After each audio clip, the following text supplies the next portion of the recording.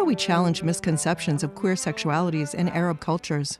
I'm Dr. Lynn Pasquarella, president of the American Association of Colleges and Universities. And today on the Academic Minute, Mejdulene Bernard Shomali, assistant professor in Women and Sexuality Studies at the University of Maryland, Baltimore County, has some suggestions. One common misconception about Arab culture is that it practices forms of misogyny and homophobia unparalleled in other communities, and that because of this exceptional oppression, queer Arab people must not exist or must not be allowed to exist. This perception is bolstered by Orientalism, anti-Arab prejudice, and by the belief of some Arabs that LGBT identities are Western imports.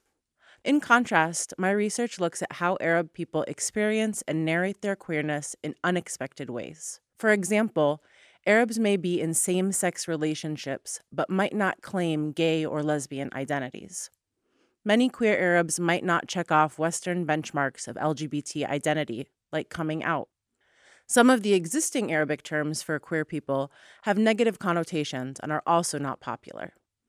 Instead, many queer Arabs feel their sexualities are fluid. Consider the neologism Arabs use to describe people who experience same-sex desire, mithli or mithliya, whose root word mithil denotes sameness via analogy, suggesting, I am like you, our connection is marked by sameness.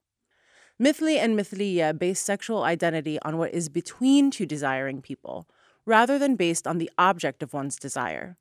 This makes sexuality relational, and relationality is fluid and generative.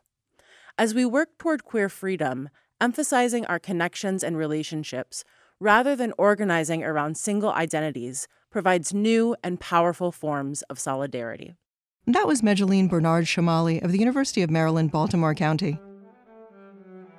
You can find this, other segments, and more information about the professors at academicminute.org. Production support for the Academic Minute comes from AAC&U, advancing liberal learning and research for the public good.